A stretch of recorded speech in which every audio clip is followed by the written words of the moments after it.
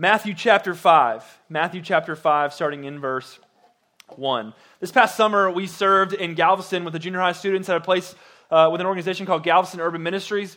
And this summer, they had interns. One of those interns attended Sam Houston State University and went by the name Pringle. That's it, Pringle. He went by the name Pringle. And I honestly don't remember his actually given name. So cool. And so he went by the name Pringle, and he was in a fraternity at Sam Houston State. And in that fraternity, once you leave that fraternity, one of the identifying marks of being a part of that certain fraternity was that you bore a brand on your skin. And if you're thinking like, oh, yeah, so like they get a stamp, like a brand. No, false. Like, you know how they brand animals? Yeah, they were going to do that to this cat's arm. They were going to brand him with some kind of logo so that everyone would know this guy is a Kappa or a Sigma or whatever Greek letter he was a part of it, whatever, you know. But you get the brand was an identifying mark to the people that he belonged to. It was the identifying mark for the community or the group or the people that he belonged to. Now, why do I tell you that? Because we're going to start a series, and for the next 7 weeks, we're going to look at this section of Scripture in Matthew chapter 5 called the Beatitudes. And what they are identifying marks of those who live in the kingdom of God. They're not physical marks, but characteristics of those that live in the kingdom of God. You can think about it like this. They are characteristics of people who follow Christ. They are characteristics of those that would say, I'm a Christian. These are the identifying marks of those that live in the kingdom of God. It's identifying marks of what Christians ought to be. Thus, the title. So, if you've got your Bibles open and ready, we're going to read Matthew chapter 5, starting in verse 1. I'll read through verse 4. Seeing the crowds, he, that's Jesus, went up on the mountain. And when he sat down, his disciples came to him. And he opened his mouth and taught them sayings, Blessed are the poor in spirit, for theirs is the kingdom of heaven. Blessed are those who mourn, for they shall be comforted. So now you might be thinking in this moment, as I said to you, that these are identifying marks of those who would say that they are Christ followers, identifying marks of those who live in the kingdom of God, not just those who say that they are Christ followers, but those who are Christ followers. These are identifying marks of those who live in the kingdom of God. And so if you're here, if you're a Christian, it's an easy connect. Okay, so these are going to help us. They're going to remind us of who it is that we are, and for that matter, will be, because these are a current identity of us and a future promise. They are currently realized, but will one day more fully be realized in glory when the kingdom of God is fully established on earth. So for the Christian, as they listen to this series, you're like, okay, this makes sense. But what if you're here and you're not a Christ follower? What if you're here and you're just checking this thing out? What if you're here and you got big questions? What if you're here and you're angry at God and you're just like, I am not a Christian. I'm here because my friends are here and this is whatever, but I'm not a Christian. How is this series going to make sense for me? Well, here's the deal. I hope you would stick around, because what I hope you see as we move through Matthew chapter 5, 1 through 12, is that it would challenge you to see that there is no better life than life in the kingdom of God. That's the challenge for you if you're in here and you're not a Christian. It's that you would be challenged to see there's no better life than life in the kingdom of God.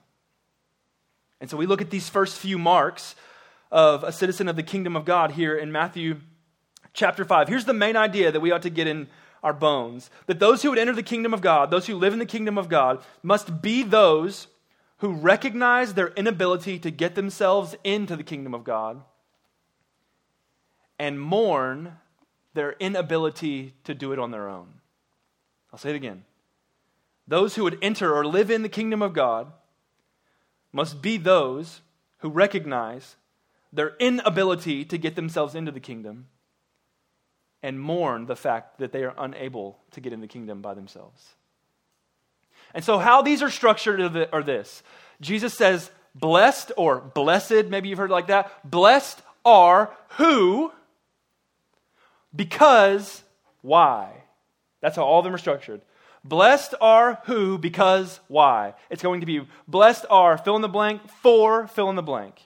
That's how all these will be structured. That's how all these will be laid out. And that's how we'll treat them over the next few weeks together. So, who is blessed? What are the characteristics of those who live in the kingdom of God? Here's the first one. It says in Matthew chapter 5, verse 3, blessed are the poor in spirit. Now, if you're thinking as we roll through these, Jesus is identifying people that are blessed that I would not identify as the blessed ones. That's because Jesus' kingdom is not of this world. That's because Jesus' kingdom is a different kind of kingdom. But I think we'll understand why they're blessed here in a minute. So he first says, blessed are the poor in spirit. So the first question that we ought to ask is, who is the poor in spirit and what does it mean? Who is the poor in spirit and what does it mean? Romans chapter 3, 10 through 12 helps us out. As it is written, none is righteous, no, not one. No one understands. No one seeks for God. All have turned aside. Together, they have become worthless. No one does good, not even one. Ephesians chapter 2, 1 through 3.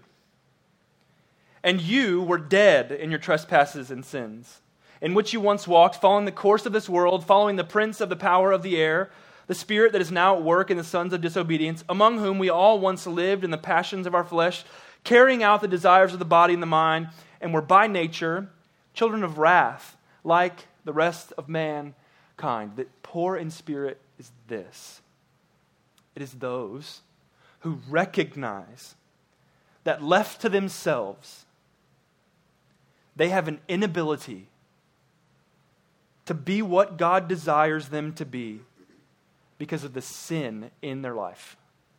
Those who are poor in spirit are those who recognize that they have an inability to be what God desires them to be because of the sin in their life. And it leaves them, that sin in their life leaves them in need. Maybe you could say it leaves them in poverty, in spiritual poverty. They are laid bare before God. They are spiritually bankrupt before God. A payment is demanded and they have nothing to offer. In fact, they are only incurring more and more debt because of their sin, and that's identifying you and I. Poor in spirit. And maybe you think, as I read through Romans chapter 3 and Ephesians chapter 2, and I say that they were dead and they were following the course of this world, they were like by nature children of wrath, and you hear things like that, and you think, I don't think I'm that bad. The issue with that is, you're probably comparing to the wrong thing. You're probably not that bad when you compare yourself to your friends. You're like, yeah, this cat, he's a moron, so I'm comparing myself to him, and I'm not so bad at the end of the day. There's this girl in my school, and I don't do what she does. I don't say what she says, so I'm not really that bad. As you compare yourself to those around you, you might not be so bad, but that's not what God's expectation is. God's comparison is from us to himself, and he's perfect. And so when we compare ourselves to perfect God, we find ourselves in trouble. Maybe we find ourselves in need. Maybe we find ourselves poor, incapable of fixing our situation because of our sin. What else does he say? Jump down to verse 4. He says, blessed are the poor in spirit, and then he jumps down to verse 4. Who else is blessed? Verse 4 says, blessed are those who mourn. Why would this person, why would an identifying mark of someone who is a Christian be those who mourn? Because they have realized, I'm poor in spirit, I'm sinful before a holy God, and I'm mourning that sin. Because I hate it. That I'm separated from God and I cannot fix it myself. So who is mourning? all of those who have sinned. Psalm 51 helps us out. Psalm 51, 1 through 4. Have mercy on me, O God, according to your steadfast love, according to your abundant mercy. Blot out my transgressions. Wash me thoroughly from my iniquity, and cleanse me from my sin. For I know my transgression, and my sin is ever before me. Check this out, verse 4. Against you, and you only, have I sinned and done what is evil in your sight, so that you may be justified in your words and blameless in your judgment. David sins against God by going and taking a woman named Bathsheba, whose husband is in battle. His name is Uriah, and he essentially murders Uriah in order to get away from the actual consequences of the scenario. And he's convicted, and he is mourning his sin because he sinned against God. And so Jesus says, blessed are those who mourn. What are they mourning over? The fact that they are poor in spirit, the fact that they have sinned against God. But that's not how he finishes the statements. The characteristics of the blessed ones are those that are poor in spirit and those who mourn. But that's not the result. What's the result of having these characteristics? What's the result of realizing and identifying that you're poor in spirit? What's the result of actually mourning over your sin? Because there's a difference in me saying, look, you're sinful, so you're poor in spirit, and you actually understanding you are poor in spirit before God. There's a big difference. There's a difference in saying you ought to mourn your sin because you have sinned against God and actually mourning your sin. Jesus is identifying the person that actually identifies that they're poor in spirit and actually does mourn their sin. So then what's the result of the person that actually does identify that they're poor in spirit and actually does mourn their sin? Look back at verse 3. Blessed are the poor in spirit. Why? For theirs is the kingdom of heaven. Jesus says, to those who identify and realize that they are spiritually bankrupt before God, you know what they get? Access to the kingdom of heaven. In fact, these are the only kind of people that get access to the kingdom of heaven.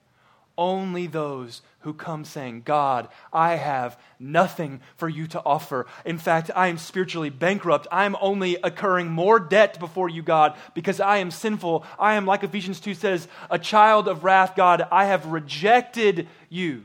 I am not good enough. The best I could bring before you would not be good enough. I cannot stand before you, God, because you're holy and I am not. To that person, Jesus says, yours is the kingdom of heaven. And if you're thinking, how could that be? How could a spiritually poor person, bankrupt, sinful before God, how could God say, yours is the kingdom of heaven? Well, let's think about it like this. What does a person in poverty need? A person in poverty needs someone outside of them to come and help them. Maybe we could say it like this. A person in poverty needs somebody who has riches to give them, to get them out of poverty. That's what a person in poverty needs. A person in poverty needs somebody with riches to get them out of that poverty. Check this out. Ephesians chapter 2, 4 through 9. So we read the first 3 verses of Ephesians. It's pretty bad. We're dead, children of wrath, following the course of the world. We've rejected God. Verse 4. But God, being what? Rich in mercy. Because of the great love with which he loved us, even when we were dead in our trespasses, made us alive together with Christ. By grace you have been saved, and raised us up with him, and seated us with him in the heavenly places in Christ Jesus, so that in the coming ages he might show the immeasurable riches of his grace and kindness toward us in Christ Jesus. For by grace you have been saved through faith, and it is not your own doing. It is the gift of God, not a result of works, so that no one may boast. God responds to our spiritual poverty with his grace in riches. You know what you need in your poverty? You need someone to give you riches to get you out of that poverty. So you know what God does? He pours out the riches of His grace and the riches of His mercy. The only way that you get out of your spiritual poverty is by God pouring out the riches of His grace, and He has done it in His Son on the cross. So how is it that the spiritually impoverished, how is it that the poor in spirit get the kingdom of heaven? Because God gave us His riches by sending His Son to die so that all who believe would enter the kingdom of heaven. So the poor in spirit are blessed because they get the kingdom of heaven. The people who we thought would be unlikely to be blessed, they are blessed according to Jesus because they get the kingdom. They get the kingdom. And in fact, there's no other way into the kingdom but through Jesus. Colossians 1, 13 through 14 says it like this. He, that's God, has delivered us from the domain of darkness, and check this out, and transferred us to the kingdom of His beloved Son, in whom we have redemption, the forgiveness of His sins. There's no other way into that kingdom but through Jesus. Isaiah 53:6, all we like sheep have gone astray. We are spiritually poor. We're poor in spirit. All we like sheep have gone astray. We have turned everyone to his own way, and the Lord has laid on Him the iniquity of us all. The only way out of our spiritual poverty is through Jesus. So if you're in here and you're claiming to be a Christ follower, what you are claiming is, I was spiritually bankrupt before God. And He poured out the riches of His grace in His Son's death and resurrection from the dead. And the only way that I get into the kingdom of heaven is through Jesus. And that's it. Not through your effort, not through your achievement, not through your family, not through your actions, not through any of it. It is through Jesus and Jesus alone. So if you came here and you're saying that you're a Christ follower because you have boasted it in your effort before God, it is worthless. In fact, God is not pleased or impressed with your effort. God is pleased with Jesus in your place. All you need to do is trust Jesus. That's why the gospel is so good. Because the gospel is, you couldn't do it. In fact, you can't. And Jesus did it in your place. So come and believe and live in the kingdom. That's not the only blessing that He gives, though. He says, blessed are those who mourn. Well, why? Verse 4. Blessed are those who mourn, for, or because, they shall be comforted. Those who mourn shall be comforted. Remember what I said, they're mourning. They're mourning their sin. They're looking at their sin before a holy God saying, I hate this, I don't want this, I want to get away from this. But I can't fix it in me. But God in His kindness has sent a solution in Jesus. Jesus has come and lived perfectly where you were supposed to be perfect, died where you were supposed to die. He paid your debt, and He went to the grave and got up from the dead because He's the victorious King. And now to all who confess with their mouth that Jesus is Lord and believe in their heart that God raised Him from the dead, they're saved. They have a clean slate. Their sin has been washed away. So the sin that they mourned has now been erased. And so guess what you receive? You receive comfort. You receive comfort because your sin has been dealt with on the cross. To those who mourn their sin, you don't have to sit in your mourning. You can come and receive comfort by believing Jesus. You don't have to stay in your mourning. You can come and receive comfort by believing Jesus. This is where this comfort comes from. 2 Thessalonians 2, 16 and 17 says this. Now may our Lord Jesus Christ Himself and God our Father, who loved us and gave us eternal comfort and good hope through grace, comfort your hearts and establish them in every good work and word. Did you catch it? Now the Lord Jesus Christ Himself and God our Father, who loved us and gave us eternal, what's the word? Comfort. The only place that you're going to find the comfort that you're looking for from the sin that is causing your mourning is Jesus. You will try to run everywhere else to fix it, and it won't fix it. You will feel the angst in you. You will know. You probably don't need me to prove to you that you have sin in your life. You're well aware of how wicked you are. And you're well aware that you don't even like it. You're like, something is wrong with me, and I don't know how to fix it, so I just try to be better, and I still know that's not good enough. So what you end up doing is you run to all kinds of crazy places to find comfort. You run to yourself. You're like, okay, I'm just going to pick myself up by my bootstraps. I'm just going to be good. I'm going to be good. And then 3 days go by, and you're like, wow, I'm really bad at being good. So you're like, okay, you know what? In order to comfort me in all this chaos, I'm just going to find a relationship to distract me from it. I'm going to get a boyfriend. I'm going to get a girlfriend. I'm going to do what it takes. And we're just like, we're going to go down whatever road we need to go down. I'm going to say I love you really early. I'm going to put it like in my Instagram bio the day we started dating so that everybody knows that I have a boyfriend or a girlfriend, and that really matters to me. And I'm going to get this relationship, and it's going to comfort me. And then he or she bails on you or says something dumb, or they talk about you behind their back, or they dump you after 4 days because they don't know how to have a relationship at 13. And the comfort that you were looking for in your mourning didn't work. But maybe you don't run to a relationship. Maybe you just run to like resources. If I could just get enough money, like money will make me comfortable. Like I have all these problems, it's fine, but I'm gonna get a job one day. I'm gonna make tons of money because life is so much easier when you have tons of money. False. Talk to Solomon about it. Go read the book of Ecclesiastes. Richest man to ever live. Like made Bill Gates look like a child. And it wasn't enough.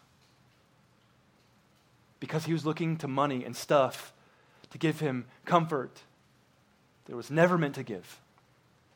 But maybe it's not yourself or relationships or resources. Maybe you just look to pleasure. Maybe you just look to, if I could just do whatever makes me feel good, however I want to do it. So I will do drugs. I will do whatever it is with him or her. I will go to this thing. I will chase this adrenaline rush. I will do whatever it takes just to feel the pleasure that I'm looking for. That will give me the comfort from the chaos in me. But it's never enough. Because maybe you used substance, maybe you used alcohol, maybe you used drugs. And for one time it was all right. And the next time you needed more. And maybe you pushed the limits physically with him or her. And it felt okay one time, but the next time you wanted to push the boundaries a little bit further because it wasn't quite enough. And on that keeps playing out. Because you're looking to pleasure to provide you comfort that it was never meant to provide you. And maybe it's not any of those things. Maybe it's achievement. Maybe you're just like, you know what I love? I love being the man on the field. I'm going to chase varsity. And when I get it, that will be everything that I need. And I'll get a letter jacket, and I'll get a patch on that letter jacket, and then like it's going to say All-State on it, and it's going to have a Bible verse in the banner because I'm a Christian, obviously. And I'm going to get like bars on the letter jacket because people are going to know that I lettered like 3 years in a row on varsity because I'm just that good. And I'm going to wear the letter jacket out. Like I'm just going to wear, it's going to be 95 outside. I'm going to be wearing my letter jacket so folks know I'm the man. I'll roll up the sleeves though because I know it's hot. It's fine. And it won't be enough. Because what you thought was the top will then become weird when you graduate high school. And you try to put on your letter jacket your freshman year in college. And it's like, hey man, don't do that. Because you're in college now. Or maybe it's not achievement in sports, maybe it's achievement with grades. You're like, I'm chasing a 5.0 because I'm in 14 AP classes, and so I'm going to graduate with a 5.0. You just watch, I'm going to do it. And so you just enslave yourself to that stuff. You will sacrifice whatever actual commitment you need to be at. Like, you will sacrifice relationship with God. You will sacrifice living in community by coming to church. You will sacrifice friendships. You will sacrifice relationship with people that really matter in your life because I've just got to do this. Like, I've got 4 quizzes tomorrow that really don't matter for my grade, but I need to get an A because I need everybody to know that I'm the smartest person on the planet. And so I'm going to go and I'm going to do this because I have to get a 5.0. Because I have to get a 5.0 to get into this certain university. I need to get into that certain university because, well, that's just what everybody said I need to do, and I want everybody to think that I'm the smartest person on the planet. So I'm going to do that. I'm going to achieve these grades. and it won't be enough. Because there will always be somebody smarter. And you'll look to that kind of stuff. And you'll look to that achievement. Maybe in sports, maybe in school, maybe in whatever arena, maybe in band, maybe, I don't know. But you'll chase achievement to give you the comfort that it was never meant to give you. Because the chaos that you feel and the comfort that you desire is because of sin in your life. And the only way that you can receive comfort for sin is by trusting the one who fixes it, and that's Jesus. Blessed are those who mourn, for they shall receive comfort from the only source that actually gives you that comfort, Jesus. So I don't know where you are, but hopefully these questions that I'm going to ask you will help you identify that. Here's some questions to ask yourself. First thing is this. Have you identified that you're spiritually in need because of your sin against God? Do you identify yourself as spiritually in need because of your sin against God? Or do you think, actually, I feel like I'm a pretty good guy. I feel like I'm a pretty good girl. Like, I think God's mostly impressed by me. I sin a little bit, but who doesn't? It's fine. I stay away from the big ones, though. Whatever that is. Or do you identify, like Ephesians 2 says, that apart from God, we're dead. And dead people aren't kind of good. Dead people are dead people. And we need somebody to make us alive. Next question. Have you mourned the sin in your life? Have you mourned over the sin in your life and your need for God to comfort you? Do you look at your sin and hate it? And I'm not saying mourning like you just beat yourself up like, I'm terrible, I'm just the scum of the earth, I'm trash. That's not what I'm saying.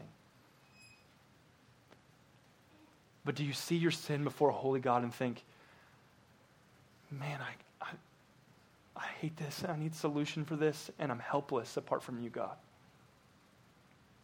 Do you mourn sin like that? Or do you make excuse for it? Do you say it's not that bad? Do you say I couldn't help it?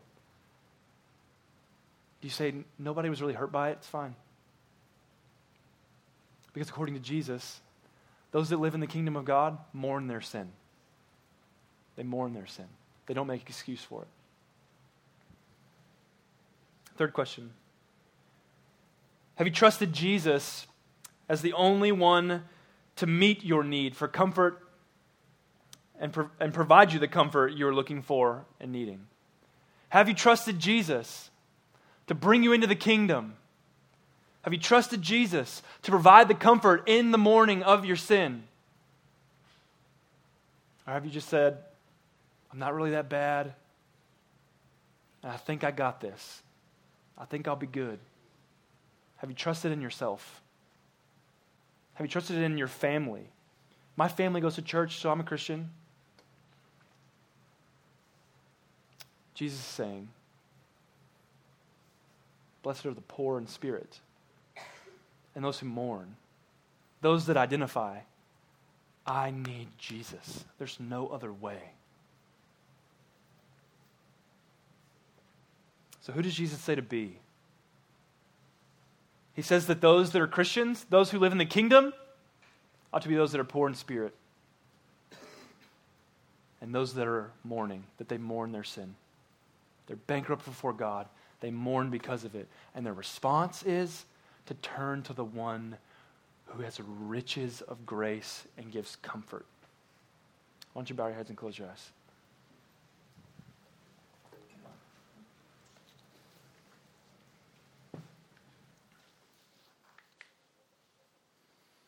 So what I said about